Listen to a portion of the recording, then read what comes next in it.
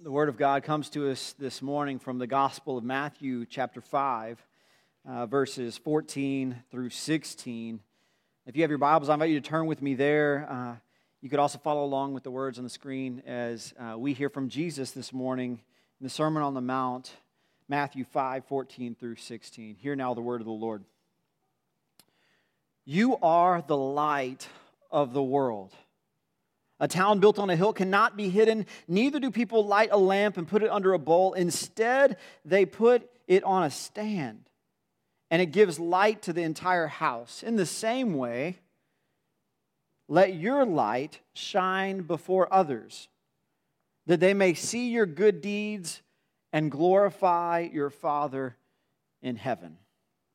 This is God's word offered to us in its reading and in its hearing, so we give thanks, Lord God Almighty. Would you bow with me for a word of prayer?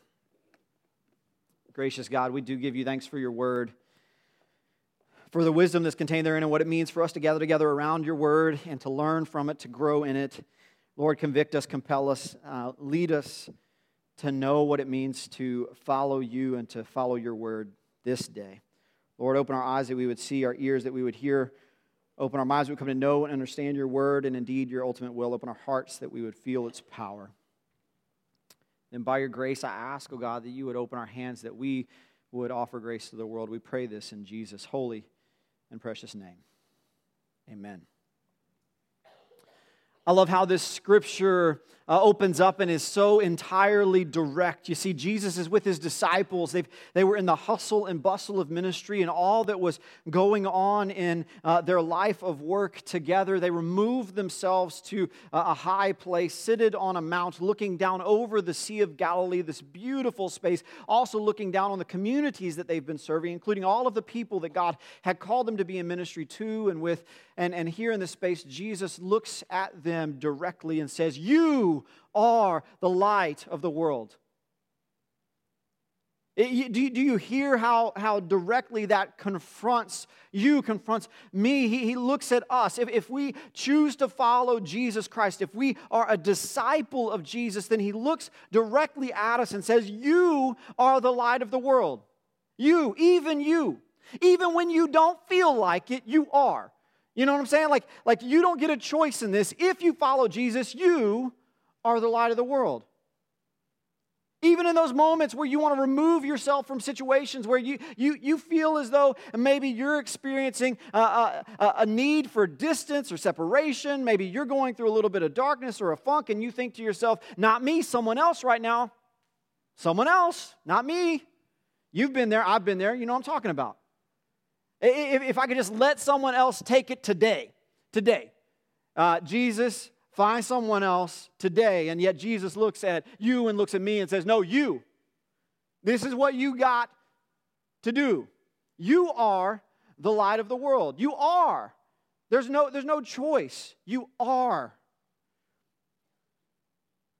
Once you follow Jesus, you are no longer optional light. Light on, light off. It's not clapping, clap on, clap off. It's not pushing the button. There's no dimmer switch. There's no presets. It's just you are. It defines your character. I mean, we're in a series, Harvest, Fruits of the Spirit, love, joy, peace, patience, kindness, goodness, faithfulness, gentleness, and self-control. When we receive the Spirit of God in us, all of these things reside there, and we are that. We embody that.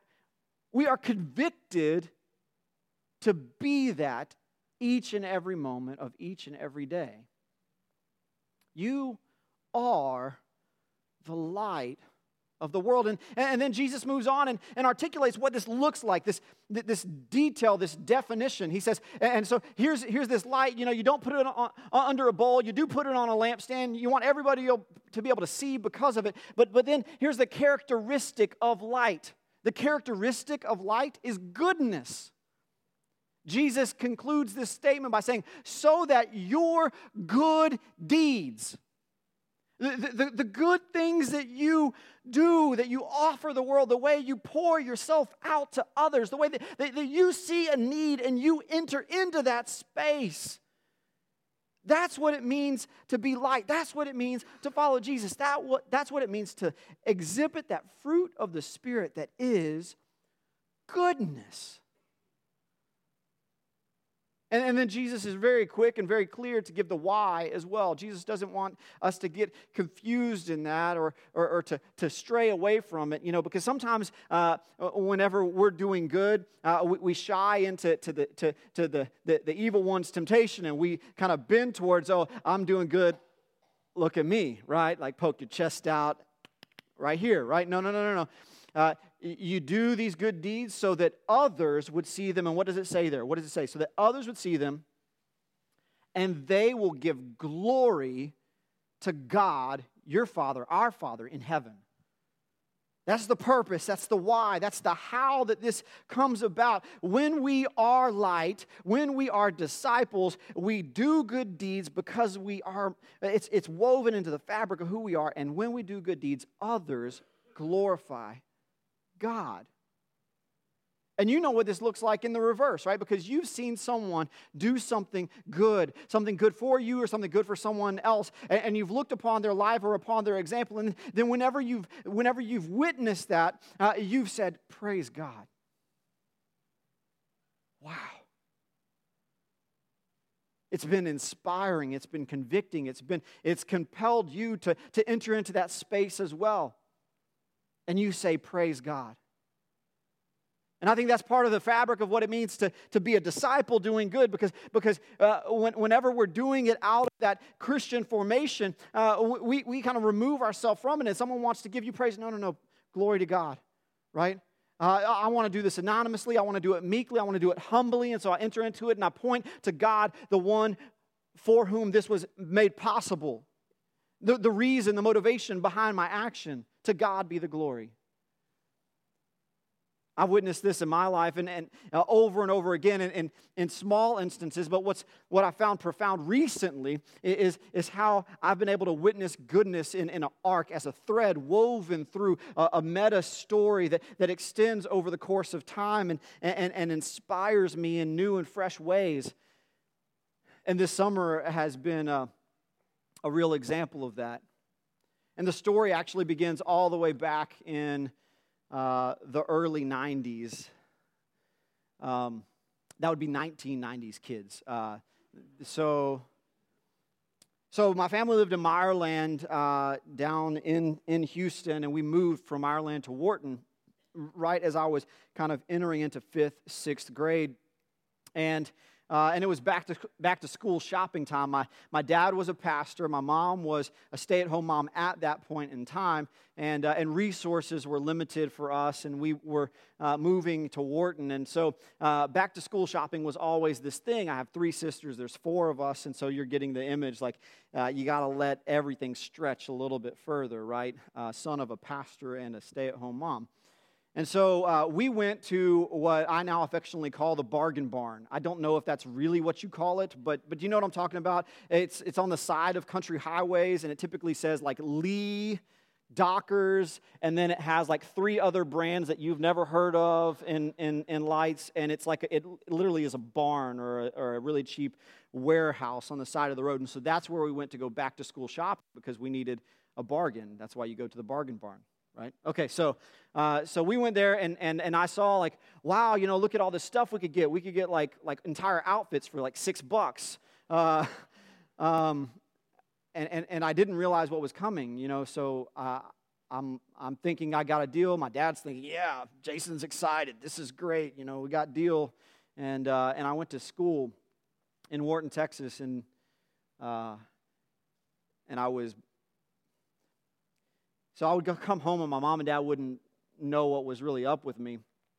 And they would probe, how was your day? Who are you hanging out with? What are you doing on the playground?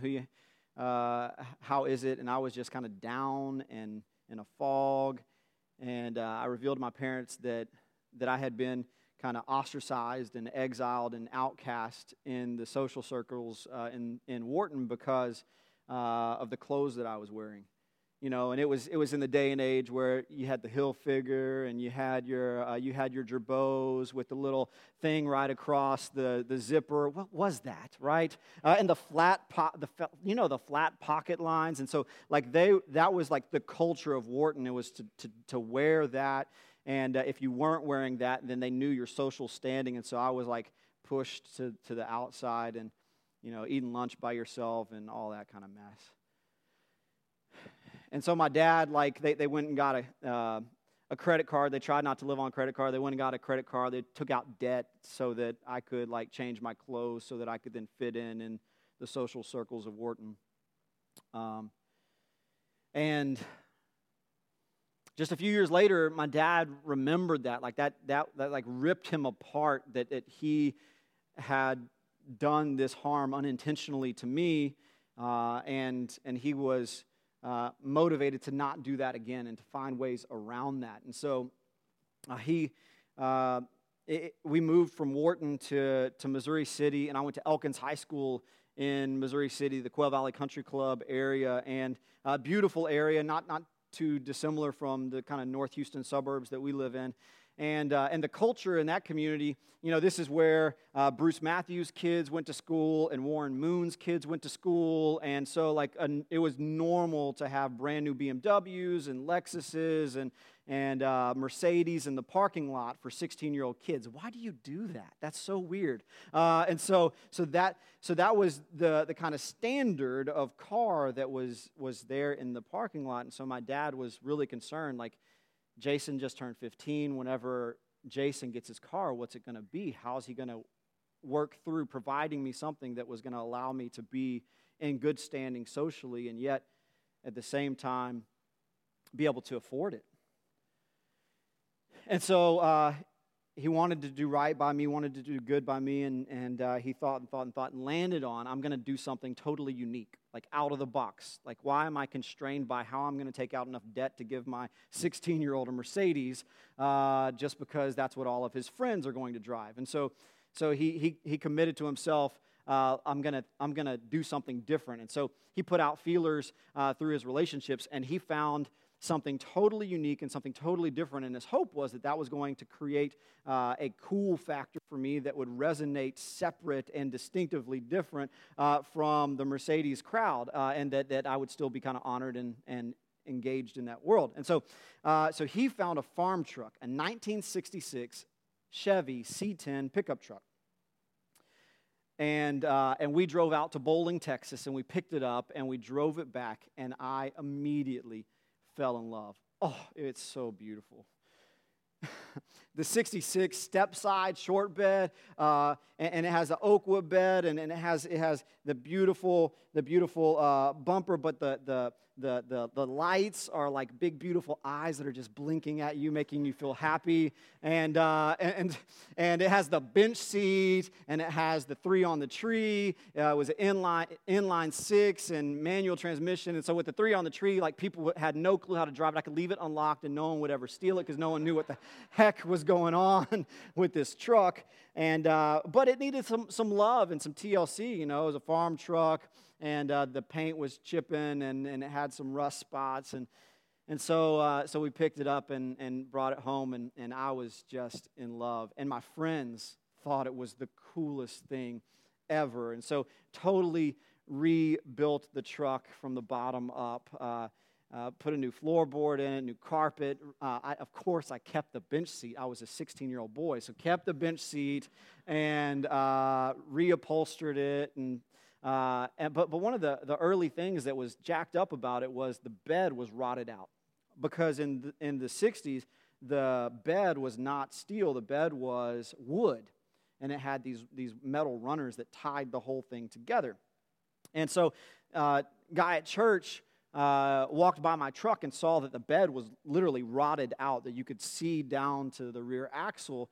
And so he approached my dad and said, "Hey, I really love woodworking. It's one of my passions." And my dad said, "Of course you do." Jim Stevenson's his name. He lived just down the street from us. And my dad had seen his wood shop, and he did immaculate work. He said, "I want to do this with Jason and kind of help you and Jason put this together." And so He mapped it all out and schemed it all out and got it all prepped. And a couple of Saturdays in a row, we took it over to his house just down the street. And this man in his late 60s, early 70s worked with my dad and I as we rebuilt the bed, and we made it look so fine. It was, oak wood, and we stained it and had stainless steel runners, so when you looked in it, the whole thing just popped, and it just was like, ah. So rebuilt the carburetor, rebuilt the engine, new radiator, new hoses. I learned how to do all this with my dad and experienced so much joy. And everybody loved the truck.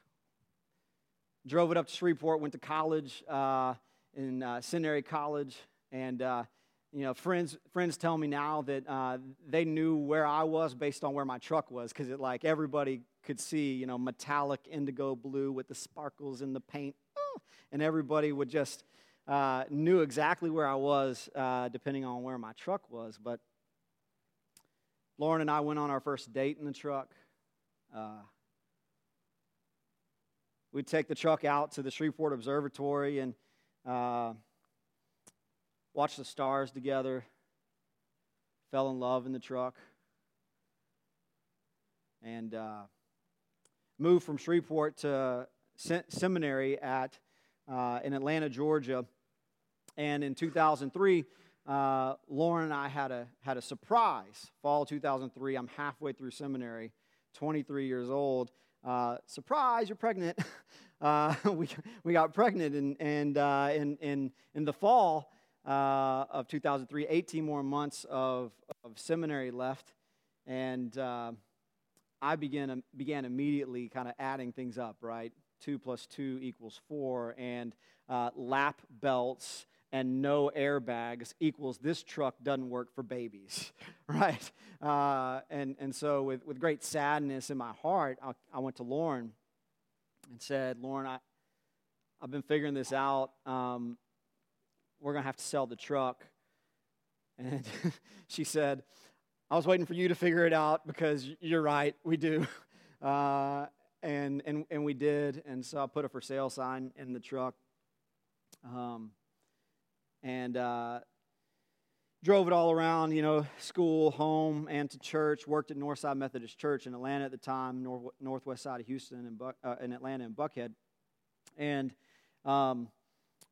had a call from one of the lay leaders of the church. And he said, hey, I saw a sign of your truck. Can I meet you up there at the church? I said, sure, absolutely.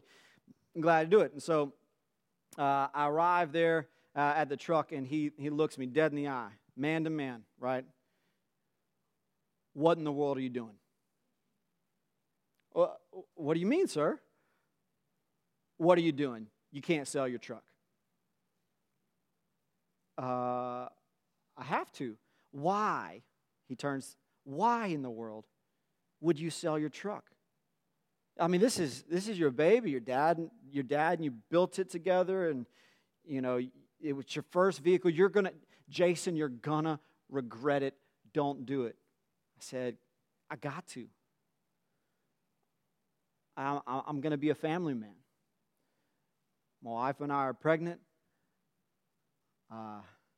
So excited to have kids. And this just doesn't work. And almost resigned or resignated to what I had just said to him. He said, okay, I'll buy your truck from you. How much do you want? And I told him, and his eyes got big. and he said, how about this much? And he kind of dropped the offer, and I said, no, can't do it. And then I started telling him about the love of my life, not Lauren, my truck. And I started mapping out for him all that I had done to it, and the wheels put on it, and the rims, and the bed, and the paint job, and said, gotta have it. He said, I'll do it. I'll buy your truck from you, Jason. And he did. Fast forward 15 years later, Addie turns 15. And it's this summer.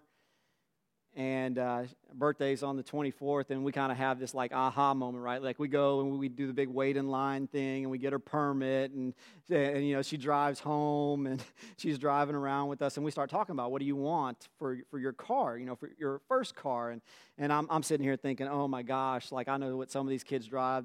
Yeah, we have a friend, he has a brand new Corvette,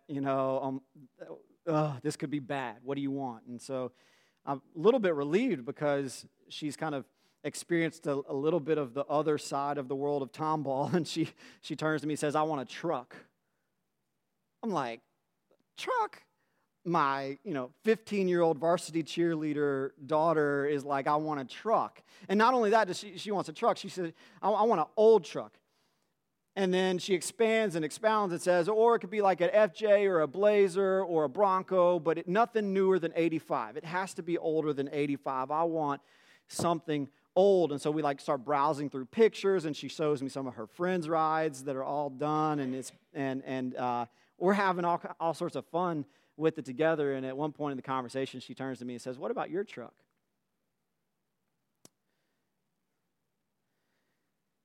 And I think back with joy in my heart, and I think to myself, yeah, baby girl, it's not my truck anymore.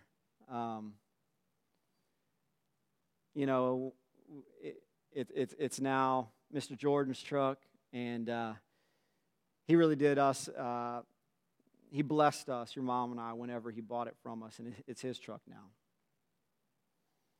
About a month later, my best friend from seminary, Derek Porter, who's now a pastor just a little further northwest in Atlanta, still calls me out of the blue. Hadn't talked to Derek in a while. See his number kind of pop up on my phone, get all excited, looking forward to connecting with the seminary friend. And he calls, and when I answer, what's up, man? Hey, I got some devastating news and some kind of unbelievable news. Then he shares with me, he says, the patriarch of our church, the one that held everything together, the one that kind of the church leaned on as the rock of the church, he kind of carried them through some turmoil before I arrived, and after I arrived, he's seen it through to this day. He passed away 62 years old in his front yard mowing the lawn. And he said, I was with his wife, Donna, just earlier today, and Donna was telling me that she and Cliff had a vision, had a dream together about Cliff's truck. That whenever the time was right, Donna and Cliff wanted to find the young man that sold his truck to Cliff and give it back to him.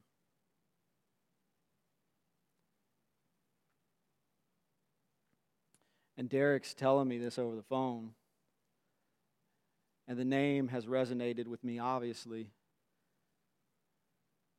And Derek says, I told Donna, I said, Donna, this is going to seem unbelievable to you, but the young man that sold you that truck was my best friend in seminary. His name is Jason Burnham. She said, I remember Jason. That's right. And he says, if you do me the honor, I'd love to call him and let him know that that's your desire to give him his truck back. So he did, and I'm on the phone, and I'm crying. I'm crying on the phone with him. I'm like, you're kidding me, dude. Oh, my gosh, what are you talking about, right? And I'm totally losing my mind. Unbelievable. And he says, I couldn't make this up, Jason. I could not make this up.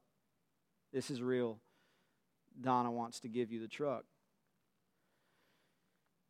And so I tell Addie the story, and Addie's like, it's mine, right? And I'm like, well, baby girl, we'll teach you how to drive it. You could take it to high school, and then, but after when you head to college, it's staying home with me. It's not. I looked that night online just to reacquaint myself with Cliff and his life and his witness. And his obituary told me that he passed away on Addie's birthday. And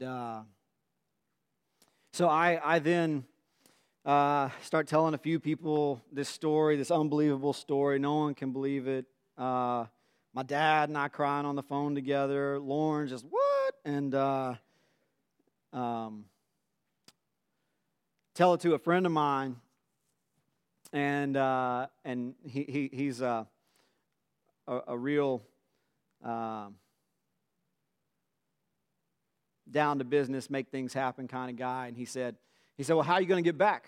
How are you going to get it back? You know, she wants to give it to you. How are you going to get it back? And I was like, well, so I have this like nostalgic vision, right? I'm going to drive it back from Atlanta. I'm like going to take this 66 Chevy truck, this 53-year-old vehicle, and I'm going to like cut through all the back roads of Alabama and kind of bushwhack my way through Mississippi, and I'm going to arrive through Louisiana and come home in my truck.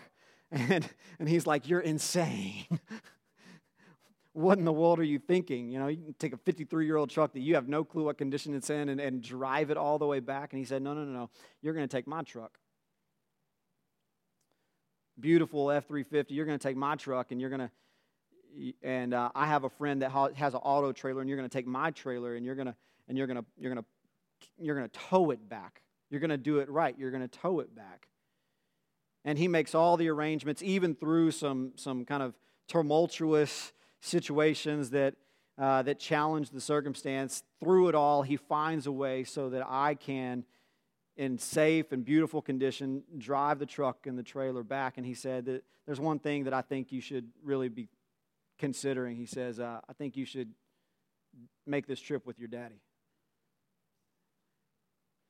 And so a couple months ago, my dad and I drove to Atlanta with this truck and trailer and reconnected with Derek and went over to Miss Donna's house.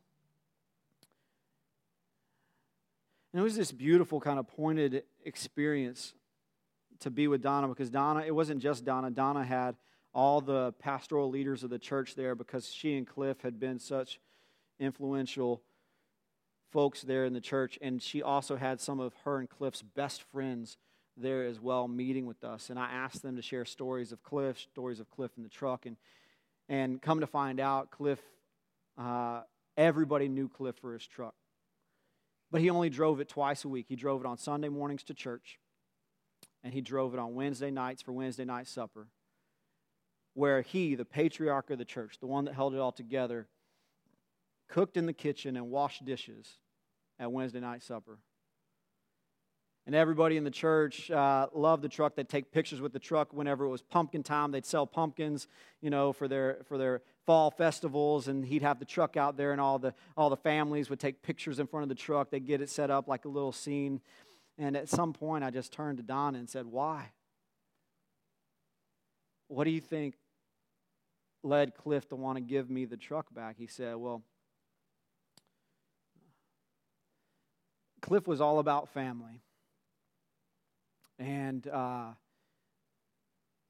Donna has MS. She's been wheelchair bound for most of their married life, and they never had kids. And she said, we never had kids, but he and his dad loved to tinker with stuff and build stuff and take things apart and put them back together.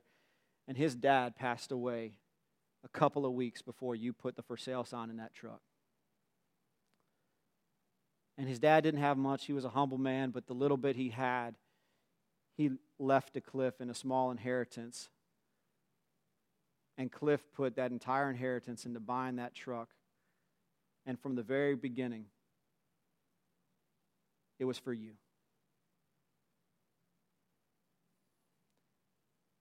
The truck was never for him. He loved it. Don't get me wrong. He drove it with such joy and such pride. But whenever he bought it for you,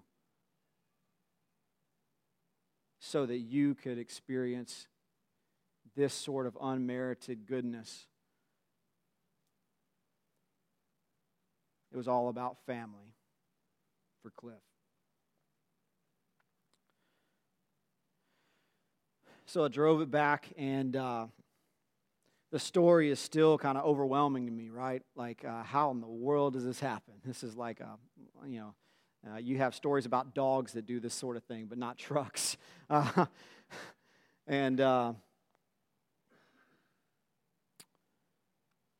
I think about my dad and about Jim Stevenson and about Derek and Donna and Cliff. And they all did it because of the goodness that welled up within them because of their love for Jesus Christ. And I give God glory and honor for their goodness. Because they don't want any part of the praise. I give God glory and honor for my friend that stepped in the gap and made a way for me to do this. That was safe and smart. And I think to myself, how are you going to be good in the world? What is it like when you see a need, when you see an opportunity, when you see something before you that needs attending to? What do? I know what you do because I've been with you for a while. You step in the gap. You step forward because that's what Jesus taught you to do. Jesus has led you in the way that leads to life. He's told you what it means to be the light of the world. And he said, this light that shines in me shines now in you. And so you're going to go out in the world and you're going to do good works on my behalf. I've seen you. I know that's your story. Make it so more and more. Anytime you see a need, step in that gap. How can you be good today? How can you be good tomorrow? And let your good works bring glory to God in heaven. May it be so in you more and more each and every day, so that stories are told about the goodness of God shown through you, and God would receive the glory. May it be so. Would you pray with me? Gracious God, you are good. Your mercy endures forever. Your steadfast love transforms our lives. And so we ask, God, that you would meet with us now in this space and this time and remind us of the ways in which you've called us to step forward, to move into the gap, and to offer love and grace to those around us. Lord, we thank you for your goodness, and we ask, God, that you would open our eyes to the ways in which you're calling us forward each and every day. Lord, meet with us now in this space and this time as we continue in worship. And we enter into this time of offering. We ask, God, that you would receive this portion of what you've blessed us with. Lord, we offer it. We offer it to the kingdom building work of your church so that more and more would know the name of your Son, Jesus Christ, his grace and his love. We pray this in Jesus' name. Amen.